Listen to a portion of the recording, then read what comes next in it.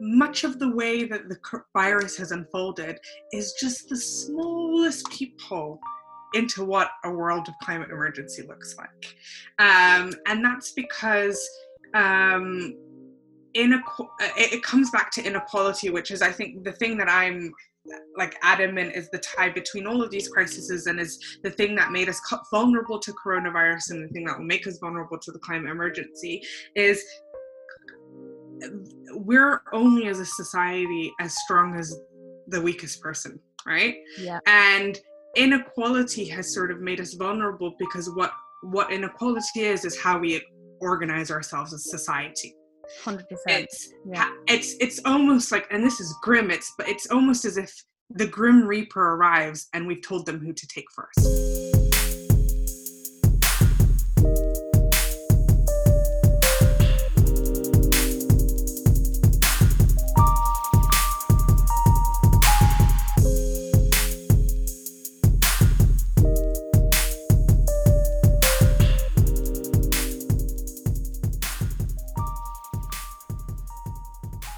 Hello everyone. Welcome to a brand new season of Brown Don't Frown, a podcast which was inspired by my own personal story and journey with womanhood and feminism. It's a podcast where we celebrate new perspectives and unconventional thinking. Brown Don't Frown seeks to build a more inclusive discourse which breaks down the prejudice and assumptions about different passions, opinions and cultures, and shines a light on the stories of underrepresented women who do not fit the typical criteria or ideals of mainstream feminism. I am your host, Tanya Hardcastle.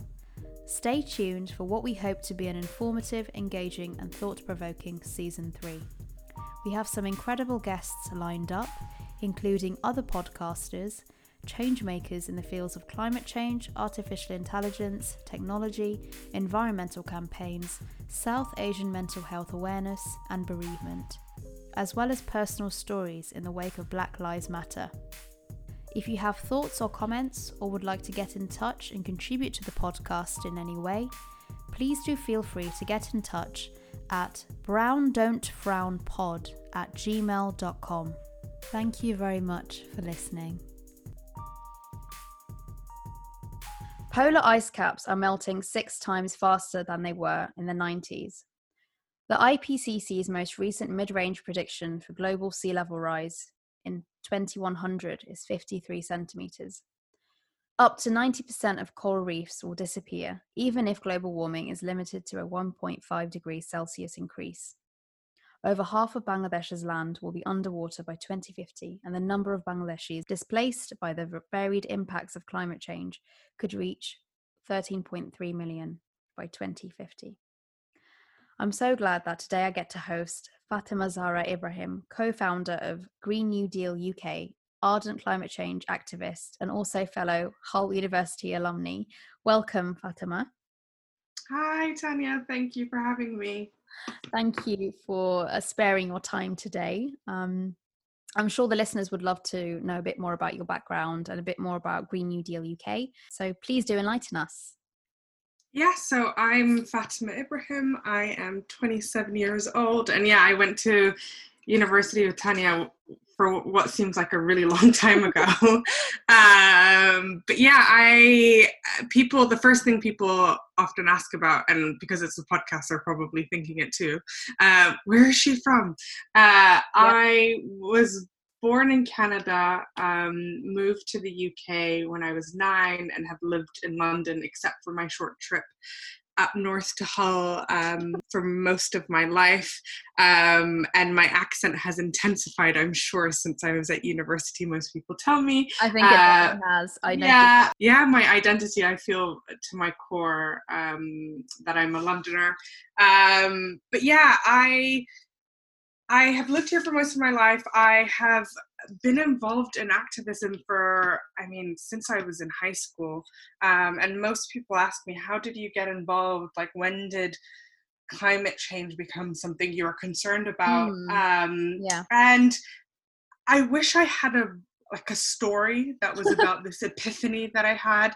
But instead, I think the thing that I say is that we talk about a climate emergency, but I was born into a climate emergency. We were born into a climate emergency.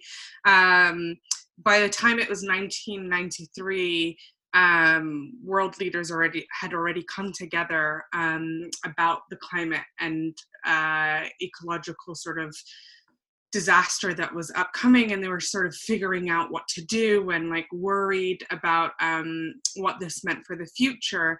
That was 1993, and it was only last year that government started declaring climate emergencies at a national level. So for 27 years, nothing has happened. So that's the context in which I guess we were born into. So there wasn't this moment that I had. No, there wasn't. Yeah. Just the reality. And then, I mean, I studied law at undergrad, and I think my concern in the way that I came into the sort of working on climate change is through my concern for other humans. So I deeply passionate about human rights, just felt deeply connected to other people. And I mean, like most millennials, like an internationalist, I feel like that my identity is global, both because I was born in one country, lived in another country, and my parents are from Somalia. So I felt this sort of feeling of identity that was spread around the world. And then I saw that sort of my concern for people's welfare and human rights. I saw that climate change was the biggest threat to human rights, and that if I really cared about other humans, that the thing that I needed to be working on is to stop this, crisis from unfolding, and do everything I can in fighting for justice, which is essentially what this is about.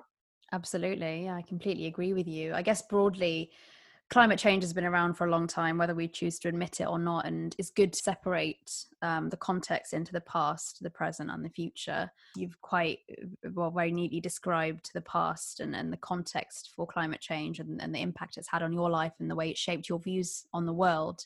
For me, I had a few triggering moments in my life where I thought, oh, this is really important. But then I sort of let it slide again. And then more recently, it sort of entered my consciousness. And perhaps that's because of COVID. When I was around 12 or 13, I remember watching the Al Gore documentary, An Inconvenient Truth. And it really fired me up, even as someone who back then didn't really know very much about the world, as you obviously don't when you're that young. But it was always framed in the context of, with using the terminology of global warming. And I don't know whether that is perhaps to blame for this current ignorance of climate change, but the narrative has always been, from what I've seen, we'll deal with it later.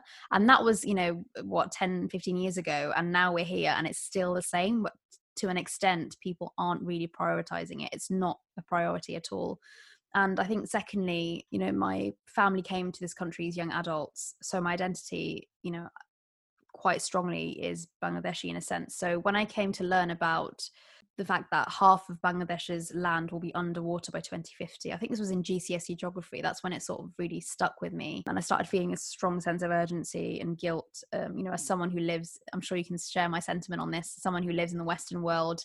My level of consumption is, partly to blame for the depravities in the global south. If we talk about the present, where we are today with climate change, would you say COVID-19 is a real catalyst for addressing climate change? Yeah, so I have one confession and it just occurred to me, which is I must be the only climate campaigner and I think this is true, that hasn't watched Al Gore's. I know, it's so crazy. I don't think I've ever confessed that before. I don't even think I've thought about it, but I'm pretty sure I've never watched it, which is, that's kind of crazy. No one believed it. Everyone thought it was a fluke no one took him seriously. But also I think we were pretty young. I don't know. I just haven't. But my friend did make this documentary that I think people should check out called An Inconvenient Youth. Ooh, where nice. It's the most extraordinary documentary. She's younger than me, if not the same age, and she's been documenting her life since she was a child. Since she was 5 or 6, and her journey through climate activism and traveling the world and speaking to people on the front lines. And I mean, I cried when I watched that documentary because I felt like it was a documentary about my life. Oh my goodness. And so I honestly would recommend people I'm watch definitely that. adding it. I'm definitely adding it to my list of documentaries. 100%. Yes, it's really, really good. But yeah, I'm sorry I've not watched Al Gore's. But yes, I completely agree. There's just always this sense of, this is a fight for tomorrow. This is something like, that's not going to affect us. I mean, even I remember when I first got involved in climate activism that I was talking about fighting for future generations. Which is, now looking at it, it's not. It's like in our lifetimes. It's right now. Now, yeah. Yeah, but that was the rhetoric that existed then, because I think even people working in climate felt like there was more time left. I also just think to be honest with you, it's just a lack of understanding of climate justice, which, climate justice recognizing that there are people suffering the impacts of climate right now. There's a real human element to it, and people don't realize it, I think, because it's so science-led. A lot of the conversations previously were very, the discourse was around scientists and facts and technical figures, and now people are trying to make it sound and seem more human, because ultimately it is. I mean, exactly. And I think to your first, yes, I think people like us who are part of the diaspora and have families or, have ties to countries around the world that are on the front lines. Yes, I feel like this is just something that's just intrinsic to us. Like, we know that this is something that's happening right now. We know that those countries are going to be the ones that are hardest hit. And I think you're right with, COVID, the thing that's interesting about COVID, it's kind of hard to talk about because we're still living through it. I know. And I almost have to have these two brains, right? And shut down the part of my brain that feels the tragedy and loss of what is happening right now. But the thing that I've been saying is COVID-19 is illustrative and instructive of what we need to do on the climate crisis. It's illustrative because, unlike, I guess, the climate crisis, which is a sort of unfolding crisis that we kind of don't see the timeline, we don't see the tipping points, we can't really imagine what is going to happen over 10 years. The pandemic almost just happened like that overnight, and our lives changed. Yep. But much of the way that the virus has unfolded is just the smallest peephole into what a world of climate emergency looks like. And that's because it comes back to inequality, which is, I think, the thing that I'm adamant is the tie between all of these crises, and is the thing that made us vulnerable to coronavirus, and the thing that will make us vulnerable to the climate emergency is we're only as a society as strong as the weakest person, right? Yeah. And inequality has sort of made us vulnerable, because what inequality is how we organize ourselves as society. 100%. It's almost like, and this is grim, it's almost as if the Grim Reaper arrives and we've told them who to take first. Yeah. So, and that's what's happened with coronavirus, where you have people of color who are, BAME communities that are hardest hit, poor communities that are hardest hit, people who are in precarious work or don't have access to housing, that are hardest hit. You have and that's exactly what is happening and will happen with the climate crisis. It's essentially a preview of what's to come, isn't it? This It is a preview, and I say it's instructive because it shows us what we need to do. It shows us where the weaknesses are in our society. Inequality, the biggest. Inequality is the biggest thing, and I believe that because I think it's very clear how inequality is making us vulnerable to the coronavirus. Why is inequality causing climate change? Is because climate change is caused, I think, in large part by unequal access to power, unequal access to resources, and then people are facing, unequal impacts. And that if we can and unequal access to wealth, that's essentially what it is that a small percentage of the world is creating the high, pumping emissions into the air.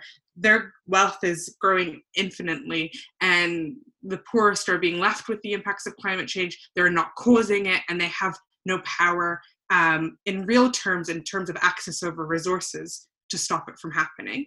And that if we can fix that inequality issue and like, you know, spread the wealth, both across our societies, but from north to south fundamentally, and give people greater access, a democratic power over resources, that we will be able to sort of avoid the climate crisis. Absolutely. And that's how those two things are linked for me. Yeah, I completely share your sentiments there. And why it's so historic and why it's so poignant at the moment is that there's been no previous world event, which has resulted in such a huge decline in emissions in the past century as there has been, and literally since March, so the last few months. And people think, you know, is this, you know, stalling this usual consumption, our usual habits for a few months, is this going to solve the matter? And ultimately, of course, it's not going to solve the matter, but perhaps it's changed our course of thinking, the way in which we behave and interact, and the way in which we consume as well. But just to give you an example, you know, you've said how it's a double burden for people who are in, you know, marginalized communities and people ultimately in the global south. If you look at Ecuador as an example, the indigenous peoples who live there in the smaller towns, you know, face this huge burden because they were hit with the pandemic combined with climate change, and they had, you know, they were experiencing very, very intense floods at the time that the pandemic hit. And people were saying the biggest communities there who would be affected were the elderly communities. And it's a prime example of how climate change, you know, mainly impacts people who are in the most poorest communities and who need that assistance and that guidance, and they don't have a voice in the bigger picture and in the mainstream dialogue when it comes to climate change. You know, and this is it. Maybe we'll go back to basics and minimalism. You know, we're in this weird, you know, culture is what drives us to consume. We're in this capitalistic society, and it gives us the motivation to burn fossil fuels. And from a policy perspective, you know, climate change needs to be embedded within our strategy to overcome COVID-19, you know, the COVID-19 induced climate crisis. And hopefully it has given us some sort of indication as to what the future might look like if we don't prioritize climate change. Yeah, I completely agree with you. And that's why I think, so at Green New Deal UK, we've been thinking over the last couple of months of, you know, this is an opportunity in our economic system. The economic system that we've been saying for a long time is to blame for climate change needs to be, I mean, we need system change. Well, coronavirus has brought that economic system to its knees, and that this is an opportunity to like have a conversation about what wasn't working about this economic system and how we're going to build it back better. And there's something Naomi Klein said at the, you know, weeks ago that has stuck with me, and I've said it a few times, is that at the start everyone just wanted to go back to normal. Yeah. Right? Yeah. But we all need to recognize that normal was a crisis. Yep. No, normal wasn't working for a lot of people, and normal wasn't working for the environment. And that this is our opportunity to think about who it wasn't working for, why it wasn't working, and how we build back better from that. So we launched a campaign called Build Back Better, which is exactly that, of recognizing that we have two options. We either reboot the system as it was and, you know, lock in more emissions, go back to exactly how it was and sort of lose the chance we had to do things differently, or do things differently. And just one sort of prime example of this is like in 2008, our government sort of, you know, the banks had failed, that we were in an economic crisis, and they sort of just gave them these blank checks and bailed them out. Yep. And they bailed them out with public money, and they did that with no strings attached. There was nothing in there that said, hey, okay, you messed up. You clearly need to be regulated. So we're going to bail you out, but we need to make sure this can't happen. Like, this isn't going to happen again, and this is how you're going to do it.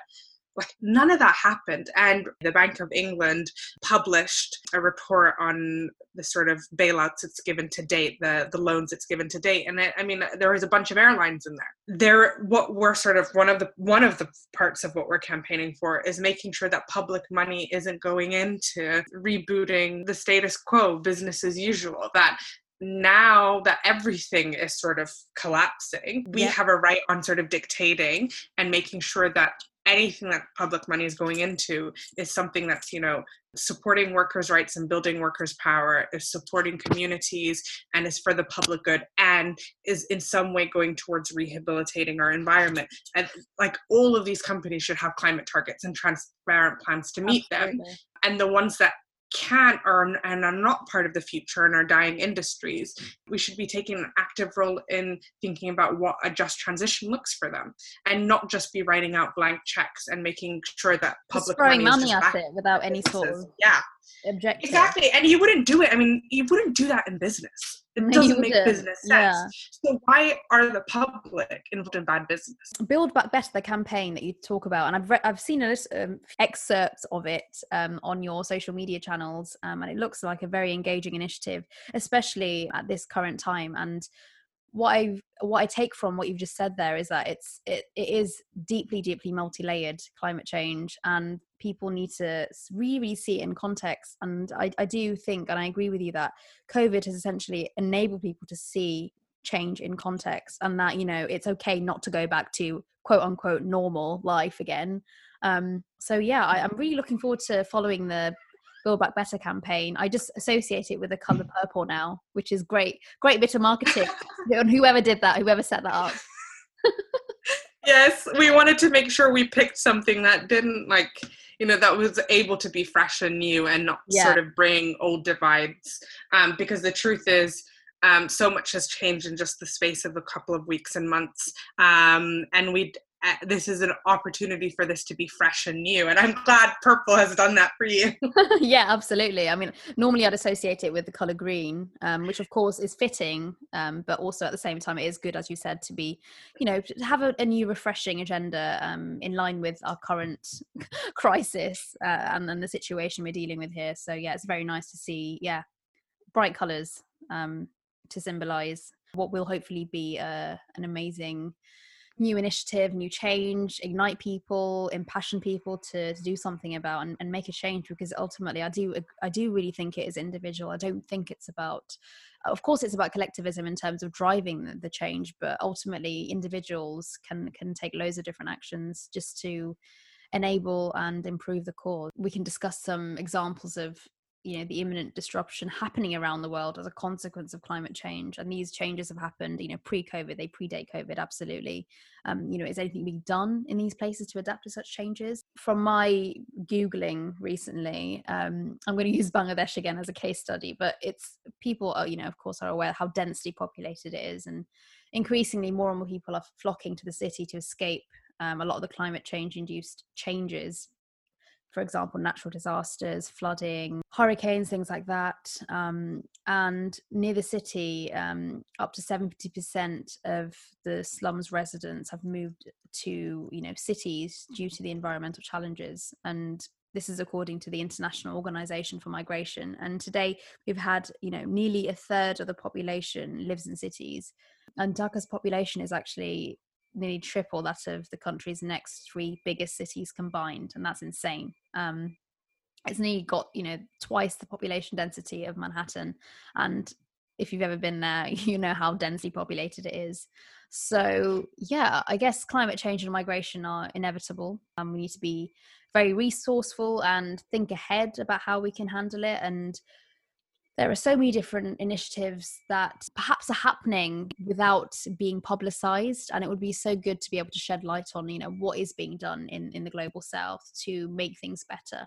I think there's a city actually called Mongla, which is a port town on the south central coast of Bangladesh. And it's an alternative to Dhaka, and it's developed this urban planning initiative where we've had investments in the sea walls, climate change, adapting to the infrastructure, factories, blue-collar jobs have been created, and provision for public services like schools, affordable housing, and hospitals and healthcare have been made available. And so it makes it appealing to migrants to go and work there and live there. And it takes, I guess, the burden and the stress away from Dhaka and the amount of people, or the number of people it's having to house on a daily basis. I mean, wow. I mean, I need to go read up on that. That's incredible. And I think it just goes to show that we probably need to spend a lot more time. I mean, a lot of the work that I do is around social movements and like thinking about and reading about and speaking to activists on the front line, but I think what you said that sort of reminded me is that we need to just go beyond that. I mean, these people aren't just people who are fighting for their lives, but people who are innovating. Yeah. And like there are real there, and there are countries who are adapting and sort of adapting to all of these impacts that they're sort of facing, but also changing their economic systems and the way that their cities and urban development happens. I really wish I had a good example for you, but I don't have one to mind. But that Bangladesh example, I mean, I think is brilliant and something I'm definitely going to go read about. Yeah, and I know you're very big on climate change activism, and you've been doing it for a very long time now. I mean, how significant and impactful would you say climate change activism is in engendering real change? And by way of example, Extinction Rebellion comes to my mind because they're, you know, at the forefront of news. They make a lot of noise. But also, on the other hand, people describe them as being, you know, a middle class meddling cult, or, you know, the public perception is actually quite polarized. Some people hail them as heroes. Some people think they're, you know, disturbing the peace. They disrupt commutes. We recently saw the example of the violence that erupted in Canning Town when they, you know, started jumping on tubes and things like that. Would you say that these sorts of optics are helping the cause? They aren't, and I guess they aren't just optics. Last year, I wrote an article for ID Magazine about how, after my experience on one of the youth climate marches. So last year we had this exploding of youth climate marches all around the world, and I went to one of them in London, and I think it was the first time, honestly, since I'd been involved in I was in March where I wasn't one of the only people of color. Oh my goodness. So it isn't just optics. You know, the climate movement has a terrible sort of reputation of being, white, middle class, and I think there's a lot of sort of progress that's been made, I guess, in changing that, but there's still a long way to go, which is sort of when I helped found Green New Deal UK last year. I think one of the biggest things for us is making sure that it is rooted in climate justice. And for me, what separates the white middle class, purely green environment movement from a truly justice-based climate focus, but also broadly about justice and changing the system movement, which is the one that I feel like I'm a part of, is the recognition that we're not all equally impacted, that that this isn't just about the environment, but this is about, you know, an economic system, capitalism, neoliberalism, whatever you want to pin it on, that is creating the climate crisis. So for me, in doing so, then you're recognizing people and who is being impacted, and you're telling their stories. And what I said in that article is, like, for the first time, you know, I went on that climate march, and honestly, I just think with each generation, there's just more hope placed. Like, the youth climate strikers are so inspiring. But I was there, and I'm not even kidding. There were, kids from the age of 10 who were chanting and like making speeches about colonialism. Yeah, it must have been really incredibly refreshing. And talking about Britain's role in the world and how destructive that's been. And when you're a person of color who's involved in the climate movement and you have multiple identities, right, and multiple injustices that you're facing, the last thing you want to do is come to a space where people are just talking about trees, or people are just purely talking about the science of climate change, or like, because that doesn't speak to who you are and the intersectional ways in which you are interacting with the world. But then when you walk into a space that's talking about colonial injustices and how the UK continues to keep plundering the global south for resources, how the UK is responsible for a vast majority of emissions, how communities of color are the ones in the UK who are most, impacted by climate climate change and, that how our children are not allowed to play outside in primary school because the air is so thick with smog. And that, like, you're suddenly telling a different story that I feel like matches your life, all of my identities in my life. And of course, that's the space that you want to be in. And I think that's the swing that is happening, and the swing that I want us to happen is like for us to have a much more nuanced conversation about where we are and where we need to go. But I mean, if you want to just talk about the environment, then great, but you're just going to continue to speak to a certain section of people. Yeah, absolutely. And then that isn't going to create the movement that ultimately wins, because you're going to exclude a huge amount of people. Yeah, and you spoke about, you just spoke just now about how nuanced it really is in terms of engaging people who can identify with the real threats as a consequence of climate change, which extends beyond environmental changes and actually have real human consequences. And this leads me on to my next question about representation, how important it is within climate change activism. And you've already mentioned how, significant inroads have been made in terms of having greater diversity within climate change activism.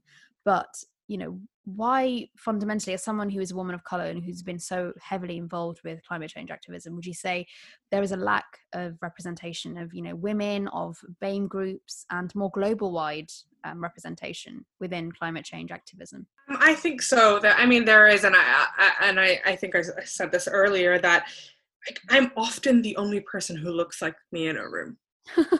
Like most of the time, it's very rare that there will be more, like someone else that is either a Black woman or is a Muslim woman, or it's just a hijabi. Who's a hijabi. So have you been treated any differently as a result of that, or would you say it's not something that people have put a lot of emphasis on? I mean, you definitely feel the tokenism. And then there's like this second guessing of like, is the content of what I'm saying the thing that's great, or is it the way that I look that's great for you? My God. And that's demoralizing. To constantly have to think about whether the merits of what you're saying is the reason you're there, or whether you're there to tick a box for someone. I guess we're recording this in the context of what's happening with the Black Lives Matter protests. Off the back of some brutal murders. I've been thinking a lot. I've just been angry really this week, but I've been thinking a lot about what does representation mean? What does it fundamentally mean? Yeah. And it's not something that's just on the surface. It needs to be a lot deeper than that. Exactly. Someone was speaking on the news the other day. They're like, well, what happened in Ferguson? And I think it was the 2016 protests and riots happened under a Black president. So, solving this isn't just about having Black faces in high places. Also, I think it's about how, and I think what I was getting at is that you can't just be talking about representation and be inserting people into a system that's fundamentally created to suppress and oppress people. Yeah.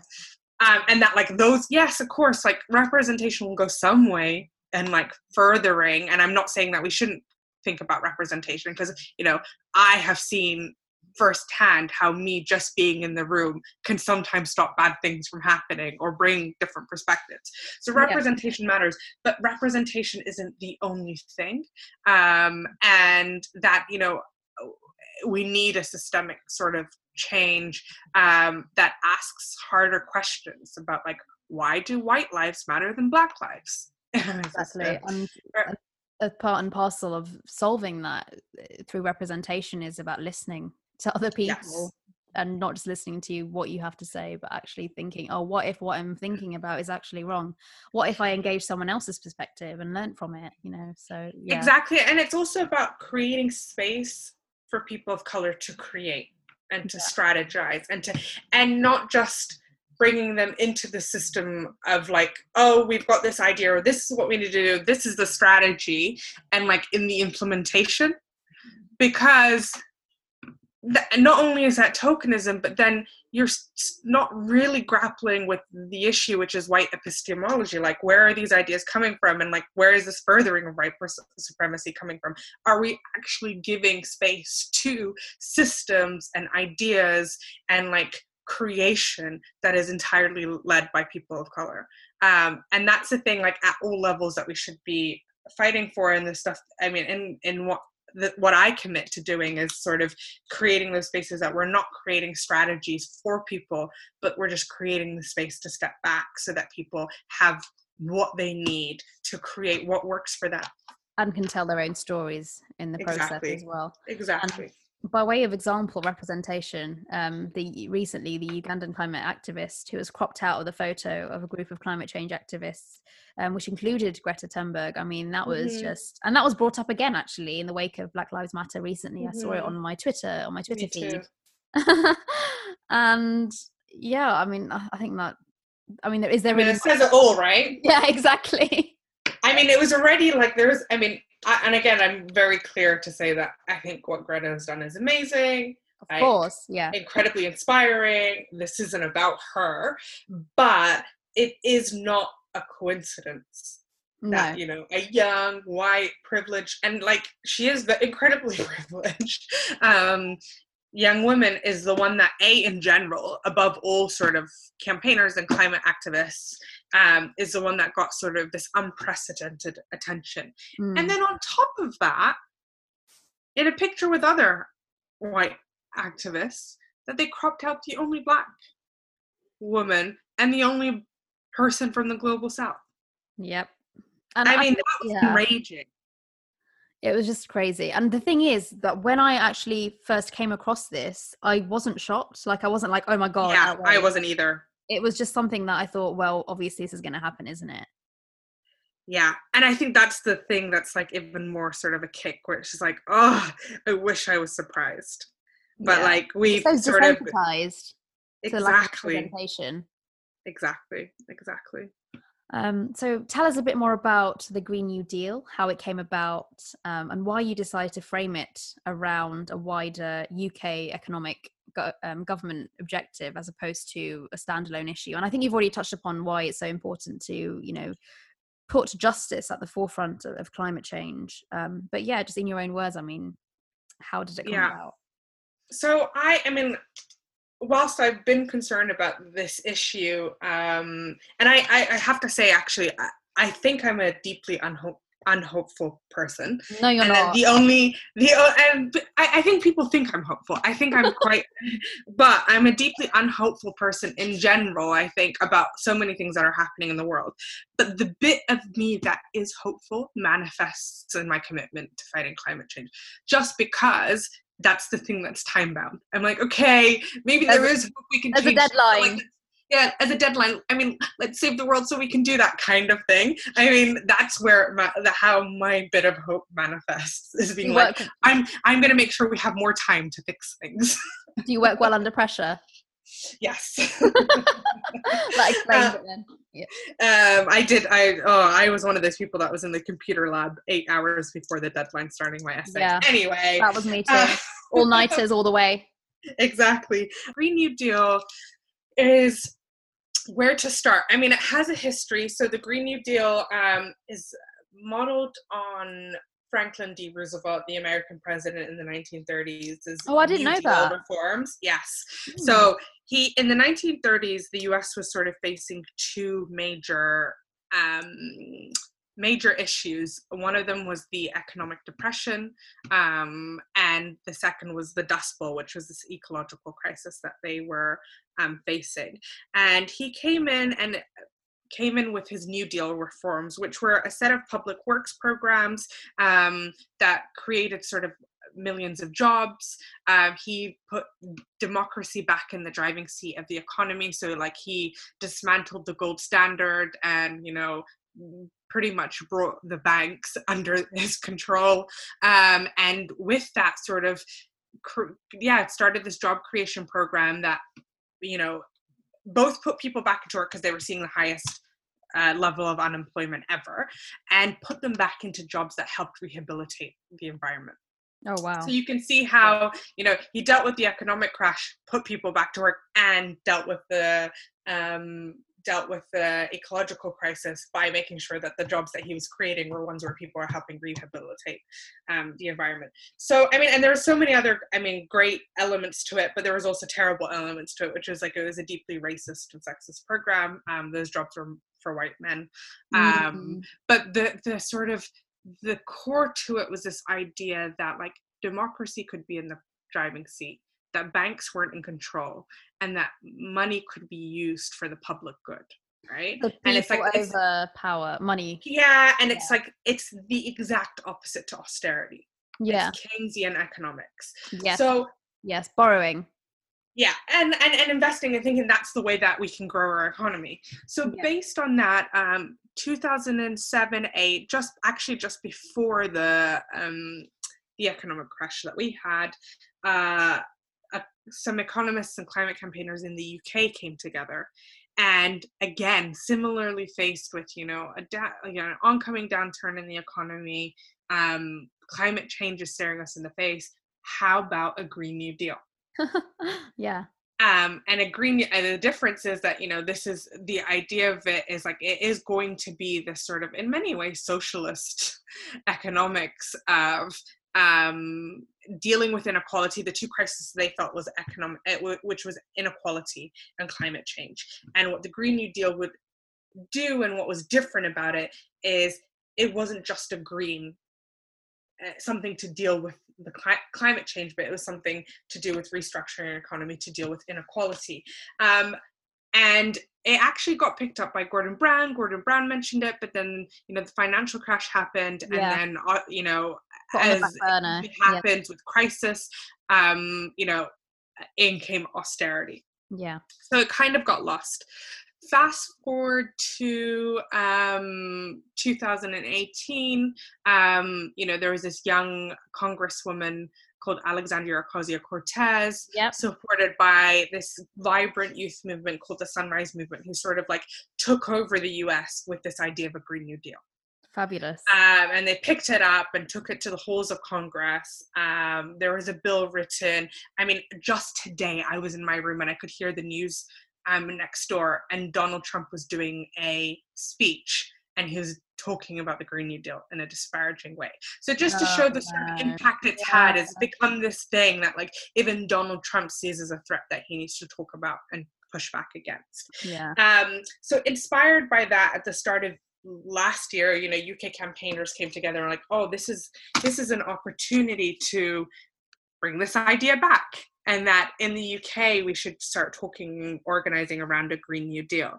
And then we created a bunch of sort of Green New Deal principles about like, what is the core of the Green New Deal we want? And this is, and I'll just sort of summarize it, is the Green New Deal is an ambitious 10-year national action plan to tackle climate breakdown in a way that improves people's lives and builds a fair, more democratic society and economy.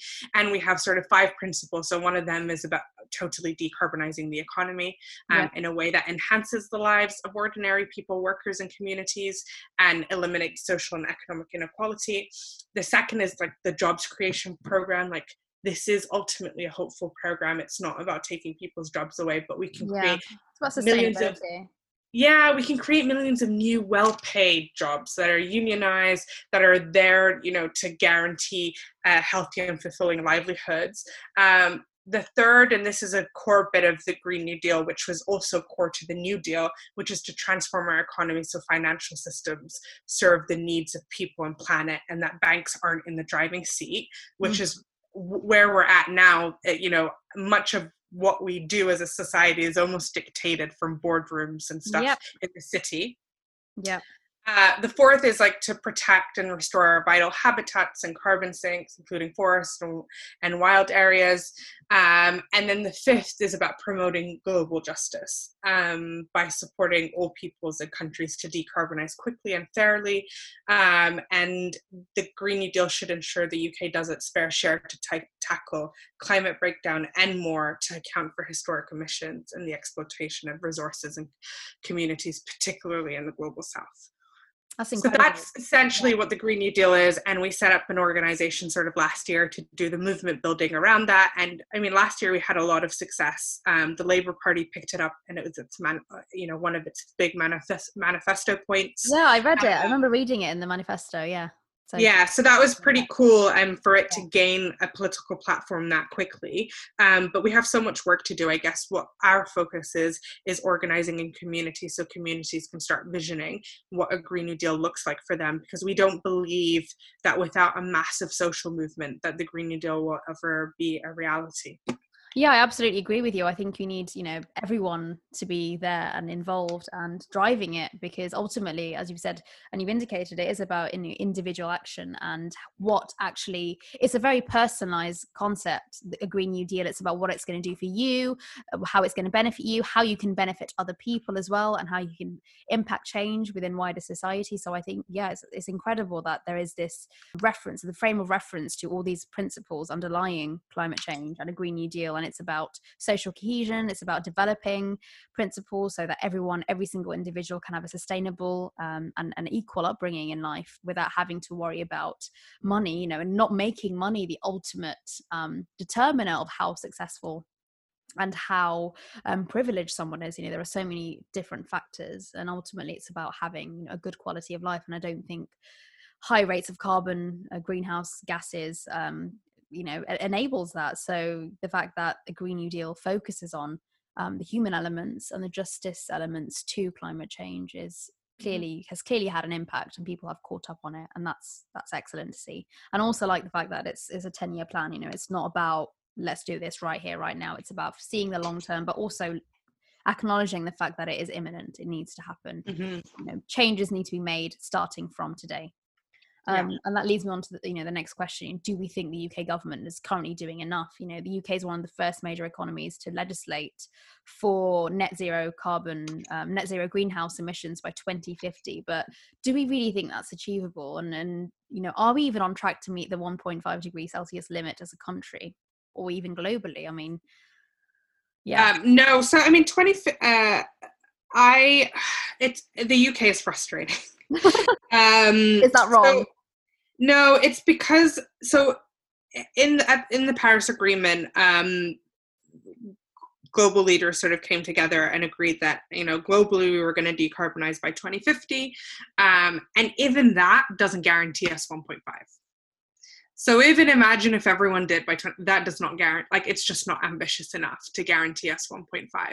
And 1.5 is at the level at which sort of it triggers major disasters and islands go underwater, low-lying islands go underwater. But even within that, let's just say we're all working towards 2050 as the date of global decarbonization. What the intention, my belief, at least of many countries in the global south, but I don't speak for them, but let's just say social movements that I've been involved in, intentions or understanding of what 2050 meant was that not everybody decarbonizes by 2050.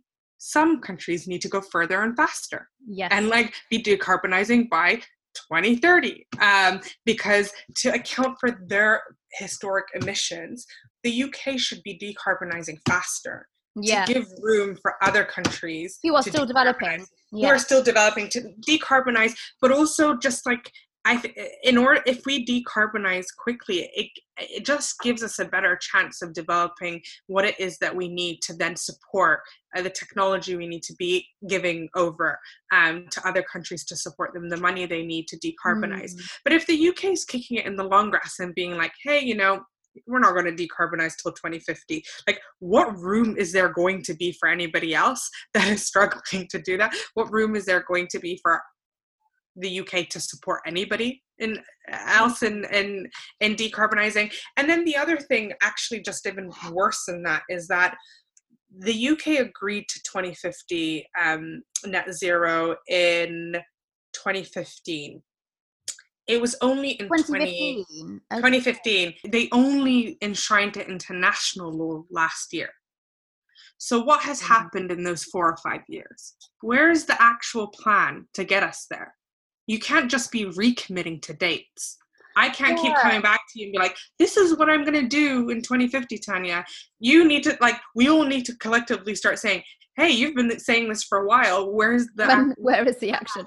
Yeah. Where's the action? I think there's definitely, the sense of disproportionate focus on more developing countries. So we've got India and China who are constantly being bashed for taking up all the, global greenhouse emissions and, constantly being told, oh, you need to reduce it. But there is definitely a lack of focus on Western countries. You've got US, who've already developed. Yeah. Who've already reaped the benefits of their carbon emissions, like the cheek to then turn around and, like, to focus all of your fault on countries who are just trying to do what you've done. They're just putting the ladder up. So yeah, exactly. I mean, so as a country, I think people are going to probably disagree on this figure, because I don't know how accurate it is, but apparently we produce 1% of the emissions globally as a country. And the Chancellor, this is pre-COVID, he announced a £27 billion 4,000-mile road building programme. And this was in contrast to the only £1 billion he allocated for green transport. And we've also seen a fuel duty freeze. And these sorts of examples surely threaten the attainment of UK's net zero target. They do, and the whole 1% thing annoys me because it's not true, then, is it? No, I mean, I think it is potentially. Like, it's not the number that I'm disputing. That our absolute emissions right now are probably, not in contribution to the world might be low, but like that doesn't take into account our historic emissions. There's a huge amount of time where we were the biggest and like sole contributors to owns a third of the world. So exactly. So the sun never set on the British Empire. So really, we take responsibility for a large chunk of history. So I mean, it doesn't take that into account. So in driving and getting us to this point where there is a limited carbon budget. The second thing it doesn't take into account is the UK's role around the world. What are British companies doing around the world? What is our foreign policy doing in terms of encouraging climate emissions, and where are investments going? So there's so many ways. I mean, one of the trends we're seeing now is there's a bunch of countries who are reducing their carbon emissions at home, but outsourcing them by opening up. Whether it's coal mines or gas or oil in other countries. So they've offshored their problem. And that's one of the things we need to make sure we don't let them get away with. Yeah, because a lot of energy companies are now saying, oh, we're offsetting the emissions, but all they're doing is just paying someone to plant some trees, but you don't actually know if that's happening. Like, how do you know?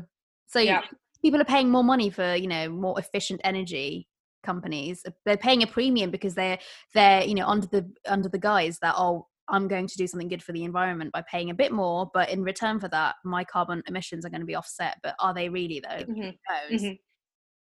Exactly. There's no accountability there.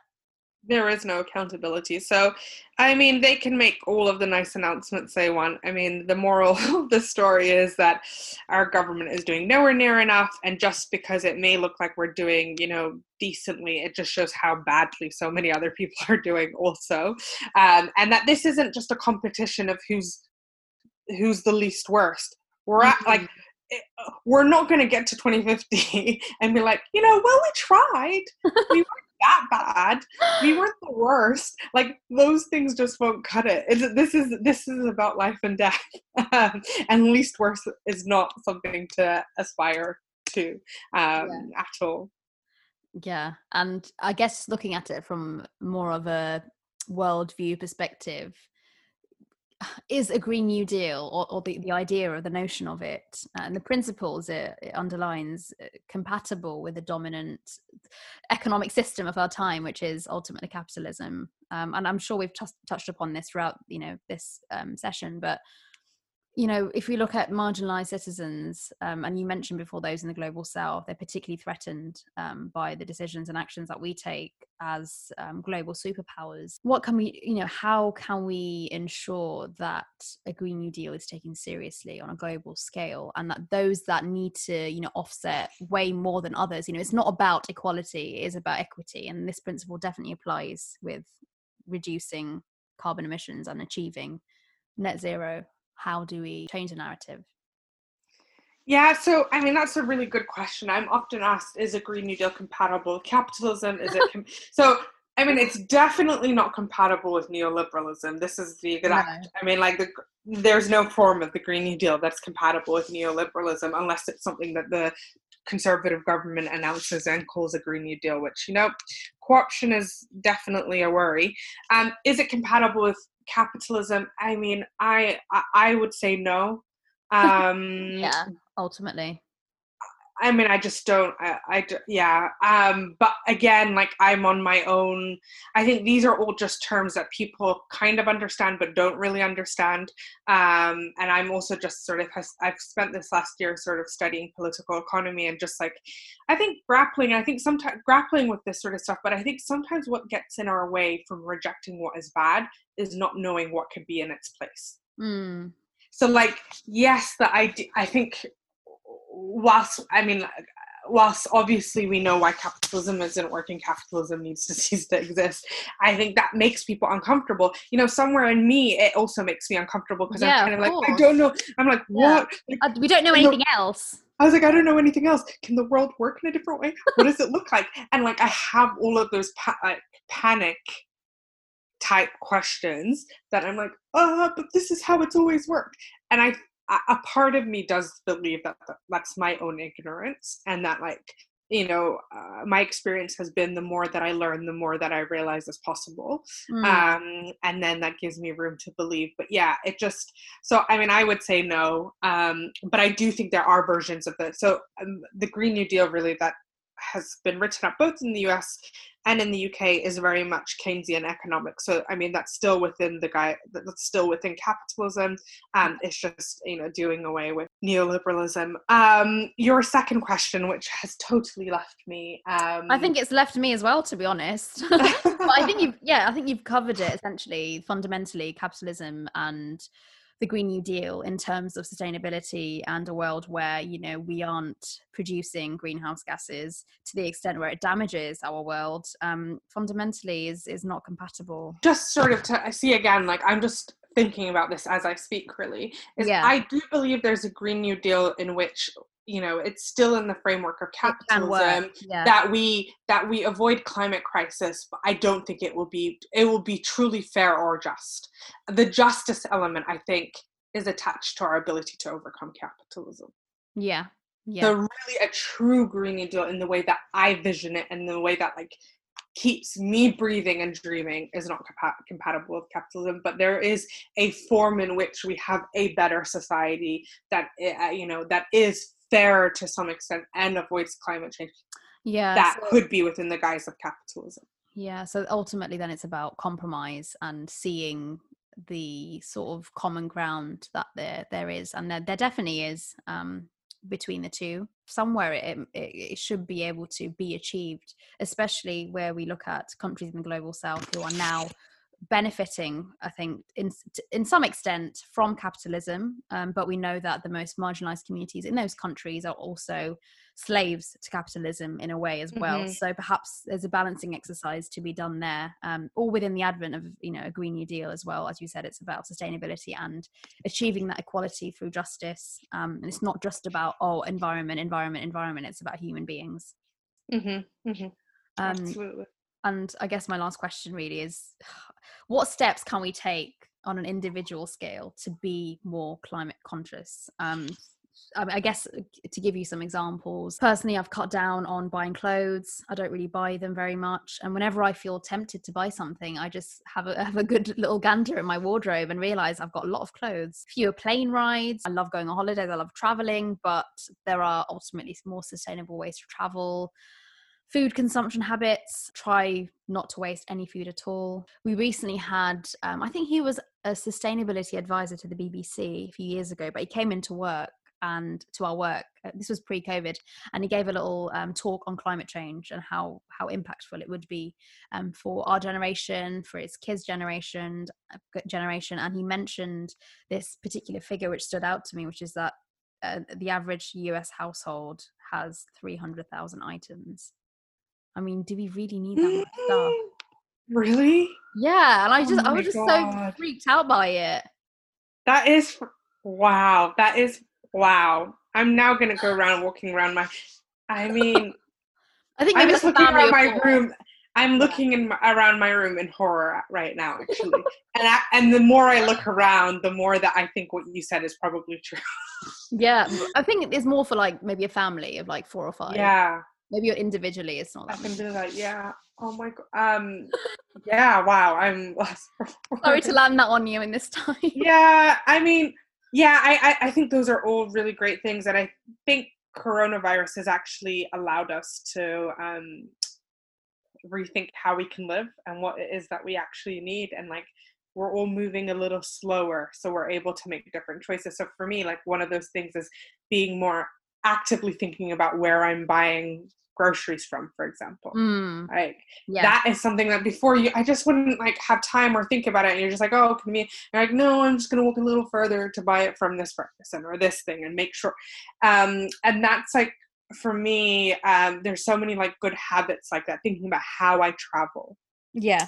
whether it's necessary, will I ever really do long-term travel, and how will I do it. I mean, there's so many of those things I think that I'm thinking about, and I'm changing, and I'm quite conscious about those things, in general. I think the other thing, and I sorry to sound like such a boring person, but honestly, it's so important that we change the way we individually live, because more than anything, more than the collective impact it has in terms of like reducing carbon emissions or taking care of the planet, the way it prepares us for the future that we're creating is actually, Absolutely. it's okay. There's going to be a time where we have to live like this. Yeah. So better just prepare yourself and like figure out how you're going to do it now.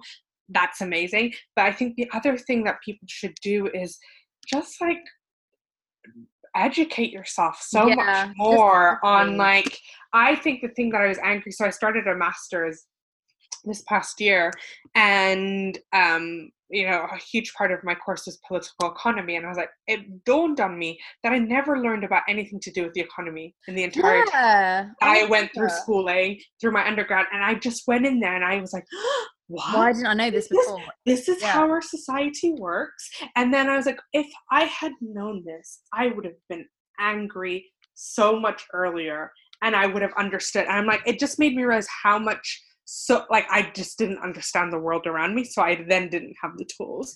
So I think doing that work and like educating yourself, but then also being political. Like the thing that I'm really against is that we're not gonna do better and solve this by each like being unpolitical and making individual changes, right? What coronavirus has shown us is that even though we're hardly leaving our homes, any of us, there's still huge carbon emissions in the world. Yeah. Yeah.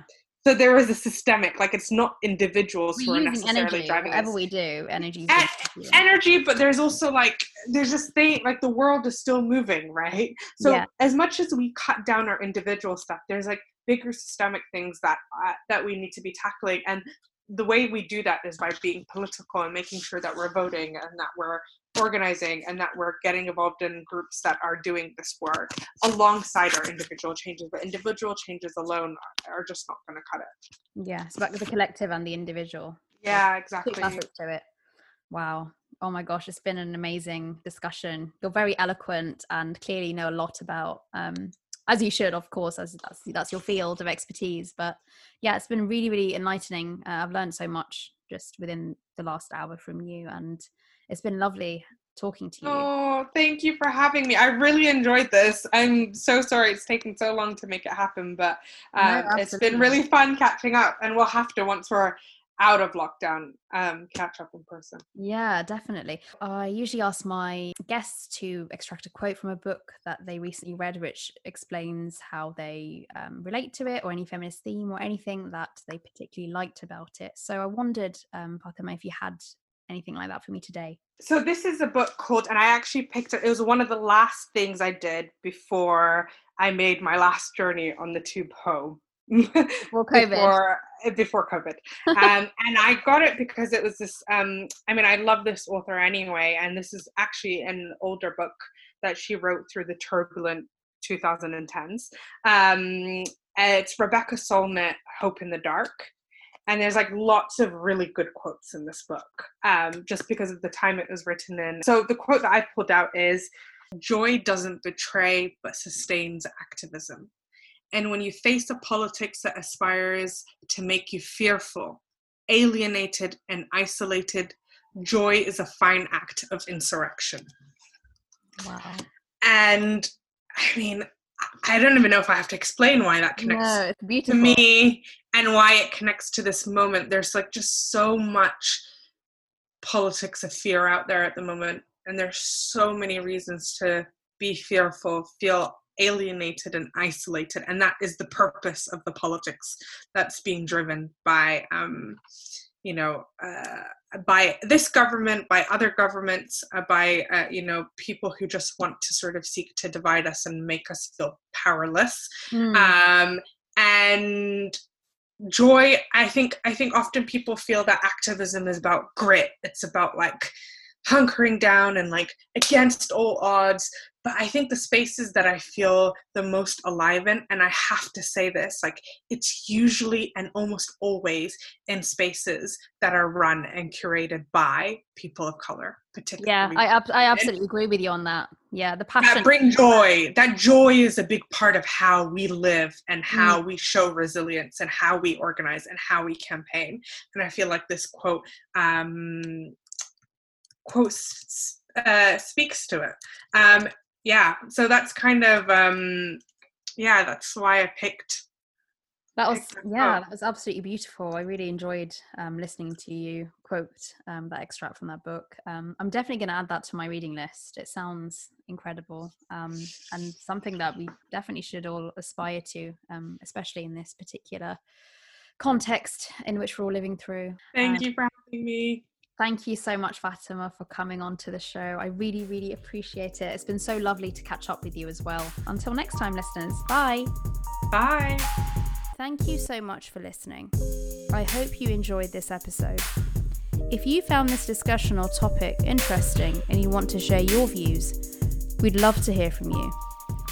I'm so grateful to those of you who have taken the time to leave me comments, reviews, and messages about your thoughts on the podcast. It's really helped inform my direction for this season. Keep your comments coming. I really do love them. You can find us on Instagram, LinkedIn, and Facebook by searching for Brown Don't Frown Podcast, and on Twitter at BDF Podcast. You can also reach me on my blog at tanyasweeklydose.com. Please do join the conversation using the hashtag Brown Don't Frown Podcast. If you are listening on Apple Podcasts, I'd be super grateful if you could leave me a rating and review, as this helps the podcast garner further traction. Please like, share, and subscribe. Until next time, thank you.